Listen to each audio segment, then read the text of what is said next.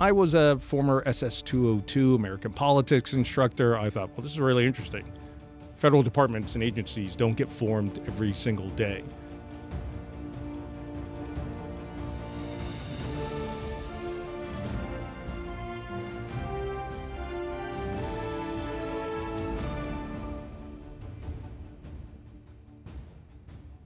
Hey everyone, welcome to another edition of the Sosh Podcast. This is your producer, MAJ Hazumu Yano. For this episode, we bring you a conversation featuring the Honorable John Tien, who's currently the Deputy Secretary of Homeland Security. Deputy Secretary Tien graduated from West Point in 1987 as a Rhodes Scholar after having been the first Asian American to serve as First Captain. He completed a 24-year career in the Army, which included multiple combat tours, serving as a White House Fellow, and being the U.S. National Security Council Senior Director for Afghanistan and Pakistan between 2009 and 2011. Upon retiring from the Army, Deputy Secretary Tien worked 10 years as a Managing Director for Citigroup before being appointed and confirmed in his current position as the Deputy Secretary of Homeland Security in 2021.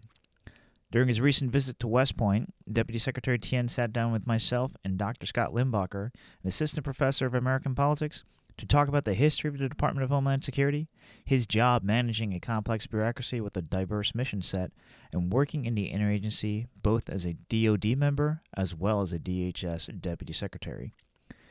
Hope you enjoyed the conversation. Hey everyone, this is MAJ Hazumu Yano, and thanks for listening in on this episode of the Sosh Podcast. I'm excited to welcome today's featured guest, the current Deputy Secretary of Homeland Security, the Honorable John Tien. Thanks for joining us today, sir. It's a real honor to be back at the United States Military Academy, class of 1987, and more importantly, a member of the Sosh faculty from 1996 to 1998 for everybody's favorite class, SS-202 American Politics, just to make sure you knew. Hey, go AP. We actually have another fellow American Politics instructor with us today, another Sosh faculty member, Assistant Professor Scott Limbocker. So glad to have you back on the podcast as well. Glad to be back. Thank you. So, Deputy Secretary Tien, you've had a long, interesting career involving a wide variety of positions in numerous prominent organizations. When the Department of Homeland Security was first created, you were still an active duty member of the Army. At the time, what was your perception about the new cabinet department? So this obviously was post 9/11, and 2002, 2003 was really the inception of the Department of Homeland Security.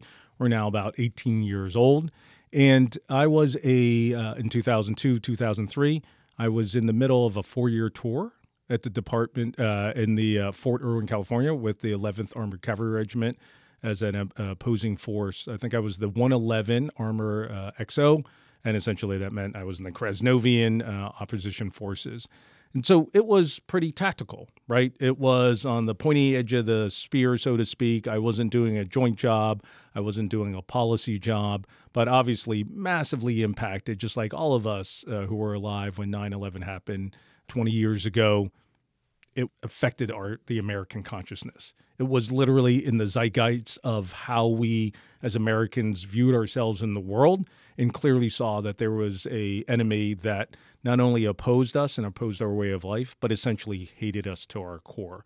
And so therefore, anything that was happening, that happened post 9/11, that happened in terms of the actions that we were undertaking, securing our airports, made sense. I was a United States Army officer. We would follow our orders, and we had to execute our mission. So I was very focused on how do I help prepare the forces of 2002, 3, 4 for war in wherever that was going to be. It ended up being Fort Irwin, California, prep folks to go to Afghanistan, prep units, 3rd Infantry Division in particular, to go to Iraq, as it turns out.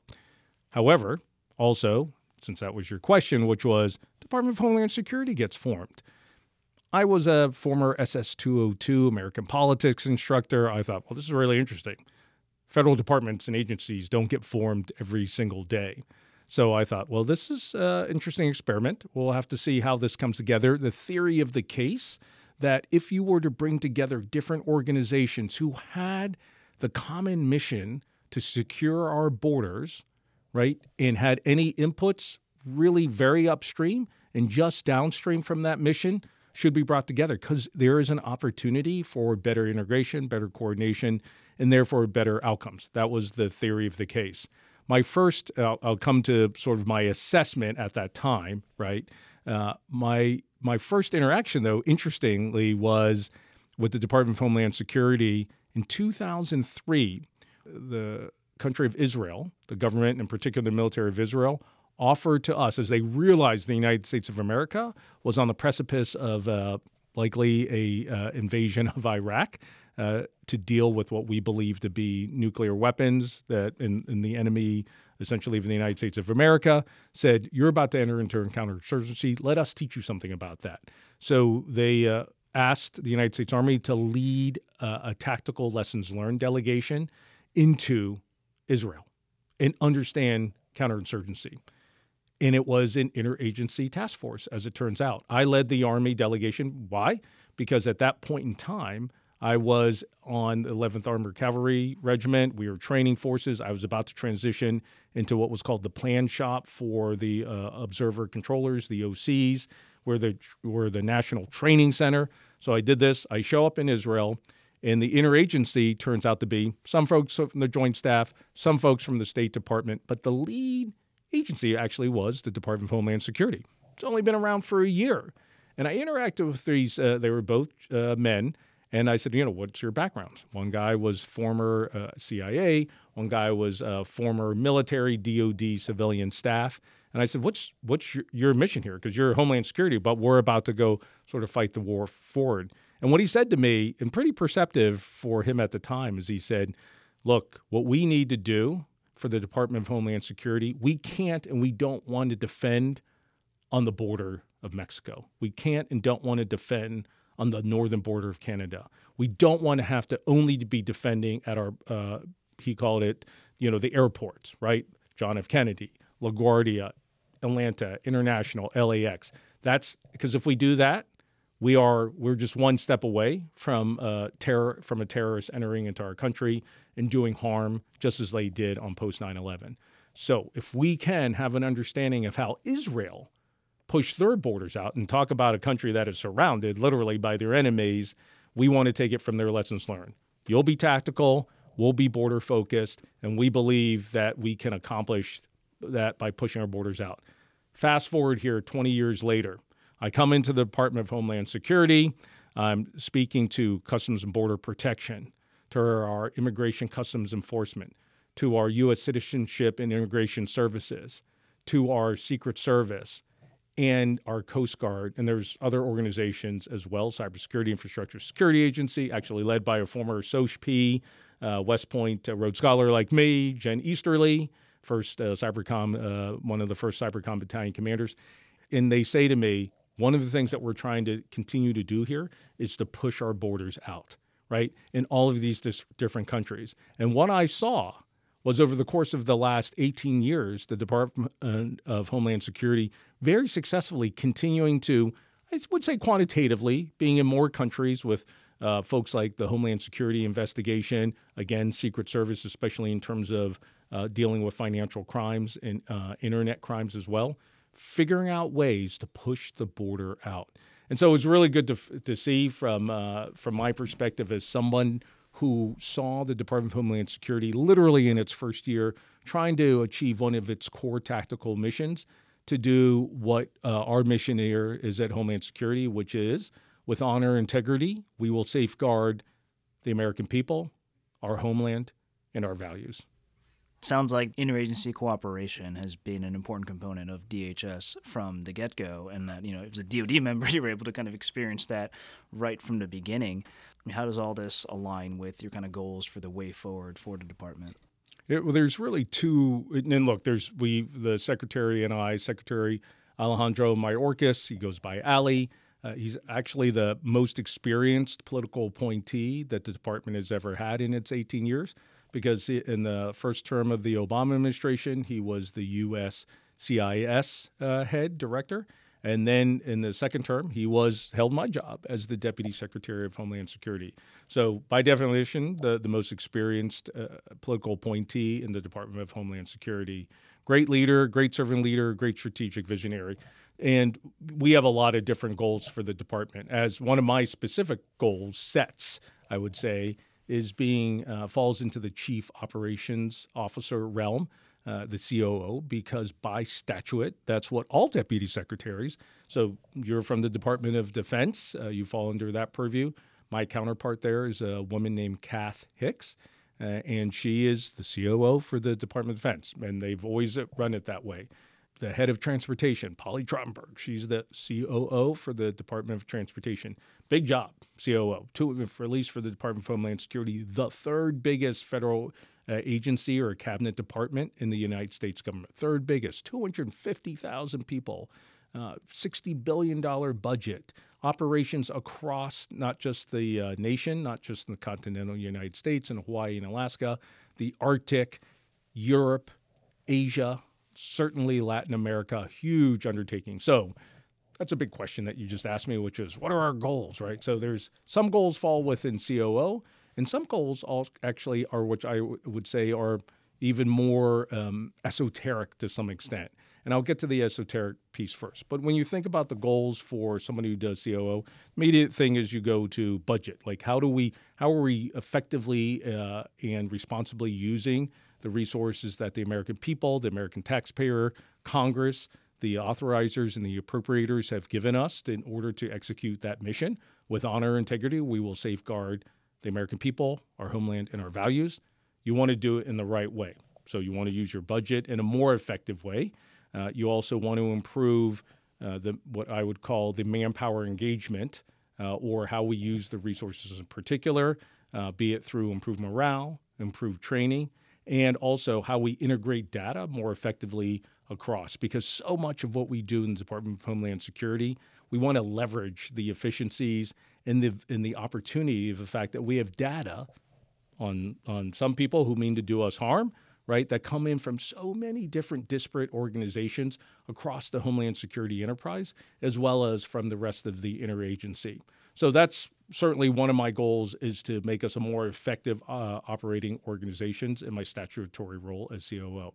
The more esoteric one is to go back to something I said just about 5 minutes ago, is the department's only, and I put in air quotes here on the podcast, only 18 years old, right? And we are, by definition, the youngest department that sits at the cabinet level. 18 years is still a long time, right? But still, this is a department that needs to continue to evolve and find what I would call sustainable, substantive application of the value proposition that it brings to the enterprise of Homeland Security.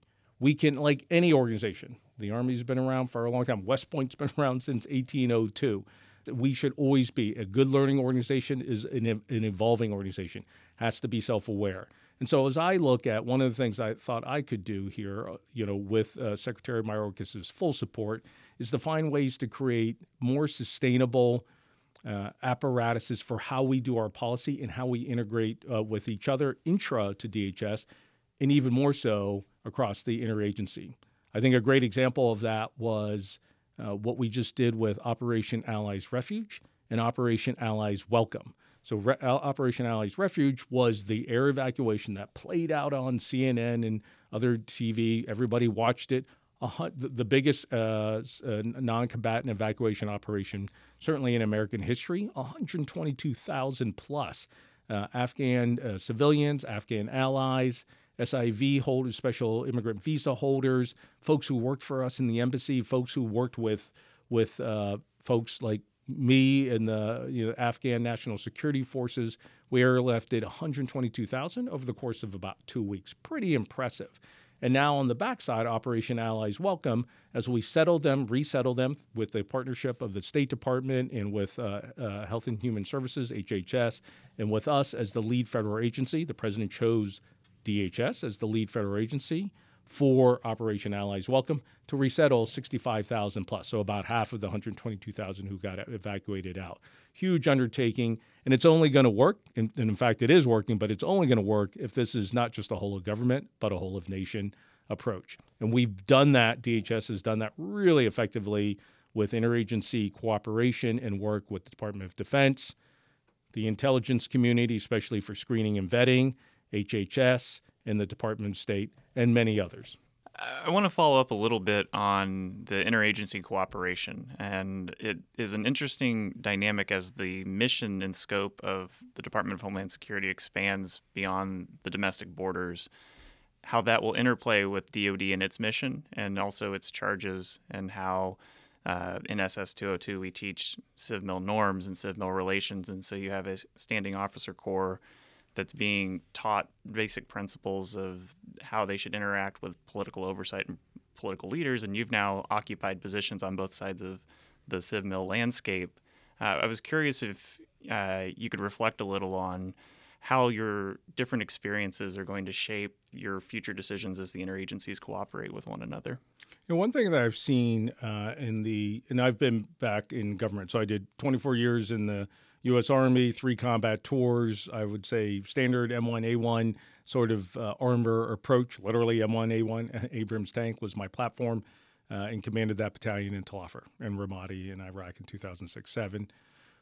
But then I leave for 10 years, go into Citibank, go into financial services sector, which is a critical infrastructure sector, as a COO, which I think was one of the reasons the administration was interested in bringing me back on in this role as Deputy Secretary of Department of Homeland Security.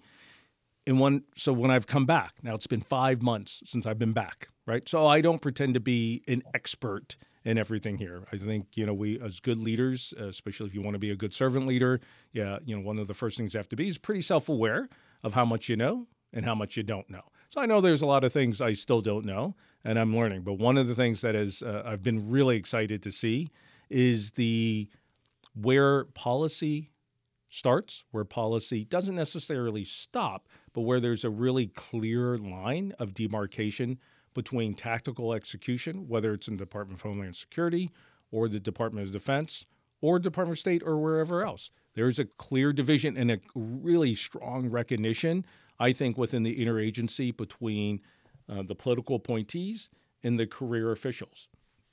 For the Department of Defense, it's pretty clear. It's like Office of Secretary of Defense, policy, joint staff, career, right? Serving U.S. military officer and non-commissioned officers and enlisted, clear line of demarcation. You execute, policymakers make the policy, the uniformed services execute the policy, right? And as long as it is not immoral or illegal, we in the old sense, you in the new sense, right, in the current sense, are going to go execute your policy. Same way at Department of Homeland Security as well. There are those who are the political appointees, myself, Ali Mayorkas, Rob Silvers, Jen Easterly, right, Undersecretary for Policy, head of Cybersecurity Infrastructure Security Agency. We're going to make the policy. It is the worldview of the Biden-Harrison administration, whether it's on climate change, cybersecurity, border security, travel security, you name it, we're going to make the policy. And we have been, very responsibly so. We believe in what we're doing. And then in terms of the execution, it's those great career officers spread throughout the organization, whether it's career in Customs Border Protection or Immigration Customs Enforcement or Homeland Security investigation or the Coast Guard, right, or CISA. They are executing the policy. So I've seen the good news here is I think it's really very clear, as you called it, civ-mil, but it's, I would say, political career, right? It's alive and well and being fully respected, I think, both by the politicals, by the folks who make policy, and by those who execute the policy, the great career officials, whether they're in uniform in the Department of Defense or they are in other kind of uniforms in other parts of the interagency to include the Department of Homeland Security. It's interesting. You note that you're still on the learning curve of things. You're still getting more and more information. Presumably some of that's coming from the careerists that are executing the policy as well. When you're potentially soliciting for that feedback, not saying that you are explicitly, but when that time comes that you would require additional information, is it clearly communicated between the two that this is sort of we're soliciting general feedback here, or is it are they aware that that's the time to be speaking versus the time to be executing? Yeah, I think at least in the Department of Homeland Security, so I've been doing some work with the Department of Defense, but I'm not within their policy execution apparatus at this moment. Certainly pretty adjacent to it, certainly on things that we're partnering on right now, to include Operation Allies Welcome, as we welcome these 65,000 Afghan guests and allies into our country and attempt to resettle them. Pretty adjacent to, fully integrated with the Department of Defense for sure. On the Department of Homeland Security, I can speak with some expertise on this because it's happening in real time, especially as I'm getting ready for what we call the Deputies Committee process within the interagency. It is really the due diligence process that all, I think, Americans would want: responsible, structured, thoughtful, and also accounting for a whole of government approach, making sure that, and it's a word that is pretty inside baseball, I think, within the Washington, D.C. Certainly you two would know that from your American politics experience and expertise, of what they call department equities. Department equities. This is the equity. I look at that and say, okay, this is great. It is representative of your core strength that you bring to the policymaking questions.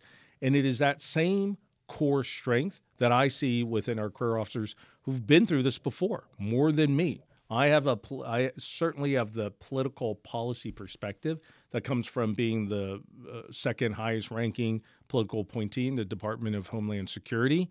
But I need to have an understanding of the fundamental approach that we should consider taking, very normative, and that we have taken in the past. What has been the precedence before? Because that's useful, right? And I think to do so otherwise would be not just benign neglect, it would be neglect of a great asset that's out here. So when, to your point, when I ask for their feedback, their career feedback, I think they absolutely understand that. And there's been times where we've disagreed. I would say much more so. I rely on these great career folks who have all this expertise, all this history, all this institutional knowledge. And I think it is really what makes the American democratic experience so unique, but also so effective. One thing I kind of wonder is, on the military side, there's been kind of increasing concerns about the politicization of the military, whether that be in the form of senior leaders saying things that are interpreted through a political lens, whether it be retired flag officers coming out and endorsing political candidates, or whether it be this idea that members of the DOD, particularly the military, have partisan bias. There's debates to be had about, how prevalent this is and how much of an issue it is. But considering how you have the Coast Guard within the DHS, in addition to a number of other paramilitary and also law enforcement groups, is there similar concerns about politicization, in the DHS? The Army's answer to it is generally a professional military that's got a nonpartisan tradition. And are there similar kind of mechanisms for professionalization that are active within DHS? Is there a comparison there to be made? Yeah, well, I think the clear apples-to-apples comparison that you made between the United States Coast Guard, it's great. They are both a member of the military and the member of the Department of Homeland Security by law, actually. So they are a full military service. They are as much, I think, a nonpartisan, professional military organization as the United States Army. Semper Paratus, always ready. United States Army, this will defend. The United States Marine Corps, Semper Fi, always loyal. All of the same professional types of values, and also all of the same kind of prescriptions and the way philosophical guidelines about how they approach what they do. They are executing the policy in support of whatever the political appointees and the policymakers are making. They're executing the policy. If it's the Coast Guard on our shores in terms of counter-drug, cyber in the maritime space, in the Arctic, the United States Coast Guard does it with duty, honor, and support of country, 1,000%. I think very similarly so. You call them paramilitary. At the end of the day, they are uniformed services. They are law enforcement. The Department of Homeland Security is the largest law enforcement organization in America. We have Customs and Border Protection.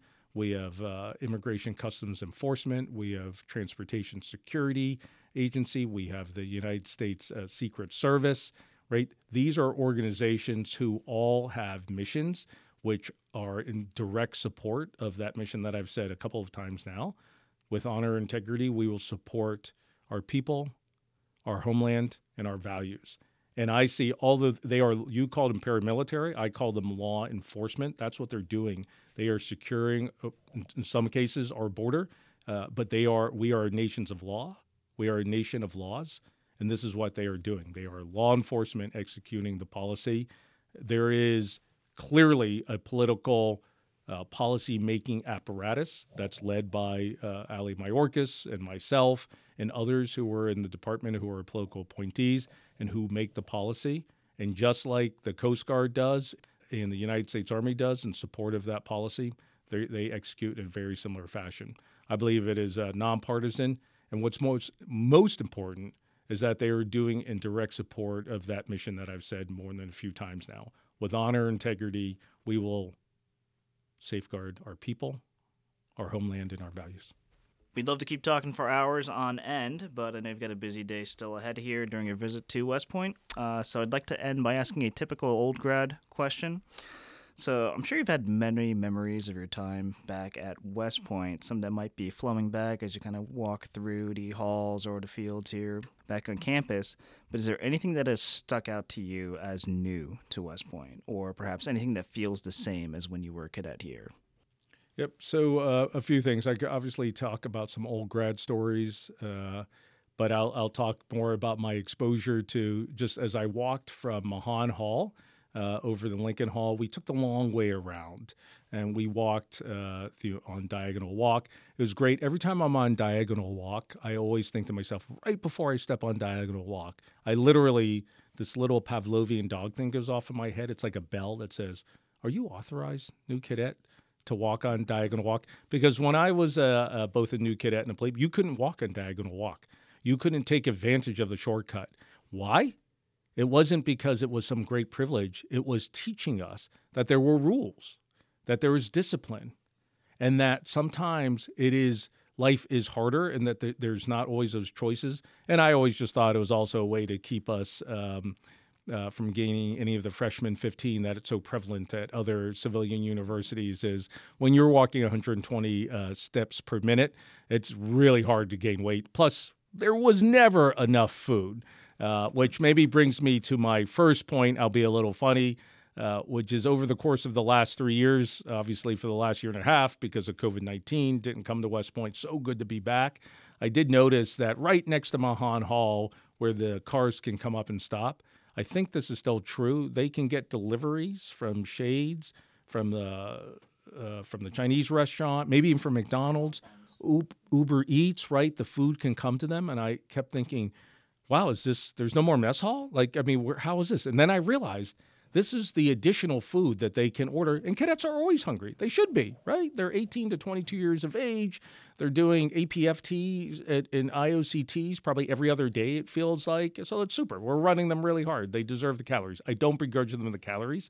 But when I was a cadet, the only place that you could get food after hours, to include if you were a firstie, was a place called Mama Bravo's. It doesn't even exist. It was a pizza place at the bottom of Ninninger Hall. So I'm not saying that the Corps has completely. I'm really happy that they have these other ways. So that's sort of the funny. It's the one funny thing is that Uber Eats has in the gig economy has certainly caught up with West Point, and it's alive and well. So I'm very glad the cadets have other places they can get food for, and that they weren't starving like I was when I was a cadet. That's sort of the funny thing that I noticed. The other thing I noticed is I walked Diagonal Walk, and we took the long way around from Mahan over to Lincoln Hall here in the Sosh department, the English department, and OEMA, I think, are here as well, is I passed by Ulysses S. Grant statue. And I thought this was a long time in coming. Obviously, our Union General, the first West Point graduate to become President of the United States, and I really think stood for all the right values. Obviously, a great soldier who led the North to what was a moral and much needed strategic victory, not just for the Union Army, but for the United States of America and for our republic. And for him to be honored not just with a statue finally, but with a statue located in such a strategic position across from the flagpole, next to, almost adjacent to Trophy Point, and overlooking the Corps of Cadets. To me, that really signals the right kind of representation for the leaders who we should be looking up to here in the 21st century at the United States Military Academy, our alma mater, West Point. No, absolutely. No, and it's a really nice statue too. I mean, it was not up when I was a cadet, so when I came back as faculty, it was the first time I saw it, and I remember it leaving quite an impression on me as well. But sir, just thank you so much for coming on to the podcast and sharing your wisdom and your insights with all of us. Hopefully you enjoy the rest of your stay here. Thank you. Appreciate it. Thanks for your service, both of you. Take care. And that about wraps up this episode of the Sosh Podcast. Thank you to Deputy Secretary Tien for spending time with us, the cadets, and members of the Sosh faculty during his visit to West Point. If you enjoyed what you heard, please be sure to leave a 5-star review and subscribe to our podcast. We've got a series of exciting episodes coming out over the next few weeks, so please stay tuned. If you'd like to reach out to the podcast team with any comments, critiques, or suggestions, please send them to soshresearchlab@westpoint.edu. That's SOSH researchlab@westpoint.edu. We love to hear back from our listeners and are always looking for new episode ideas. The Sosh Podcast is produced, edited, and recorded by faculty members of the Department of Social Sciences at the U.S. Military Academy, West Point. However, the views expressed on this podcast belong to those of the speakers and should not be seen as reflective of the official positions of the U.S. Military Academy, the United States Army, the Department of Defense, or any government entity. As always, thanks again to the West Point Band for letting us use their awesome music. This is Major Hazumu Yano, signing off.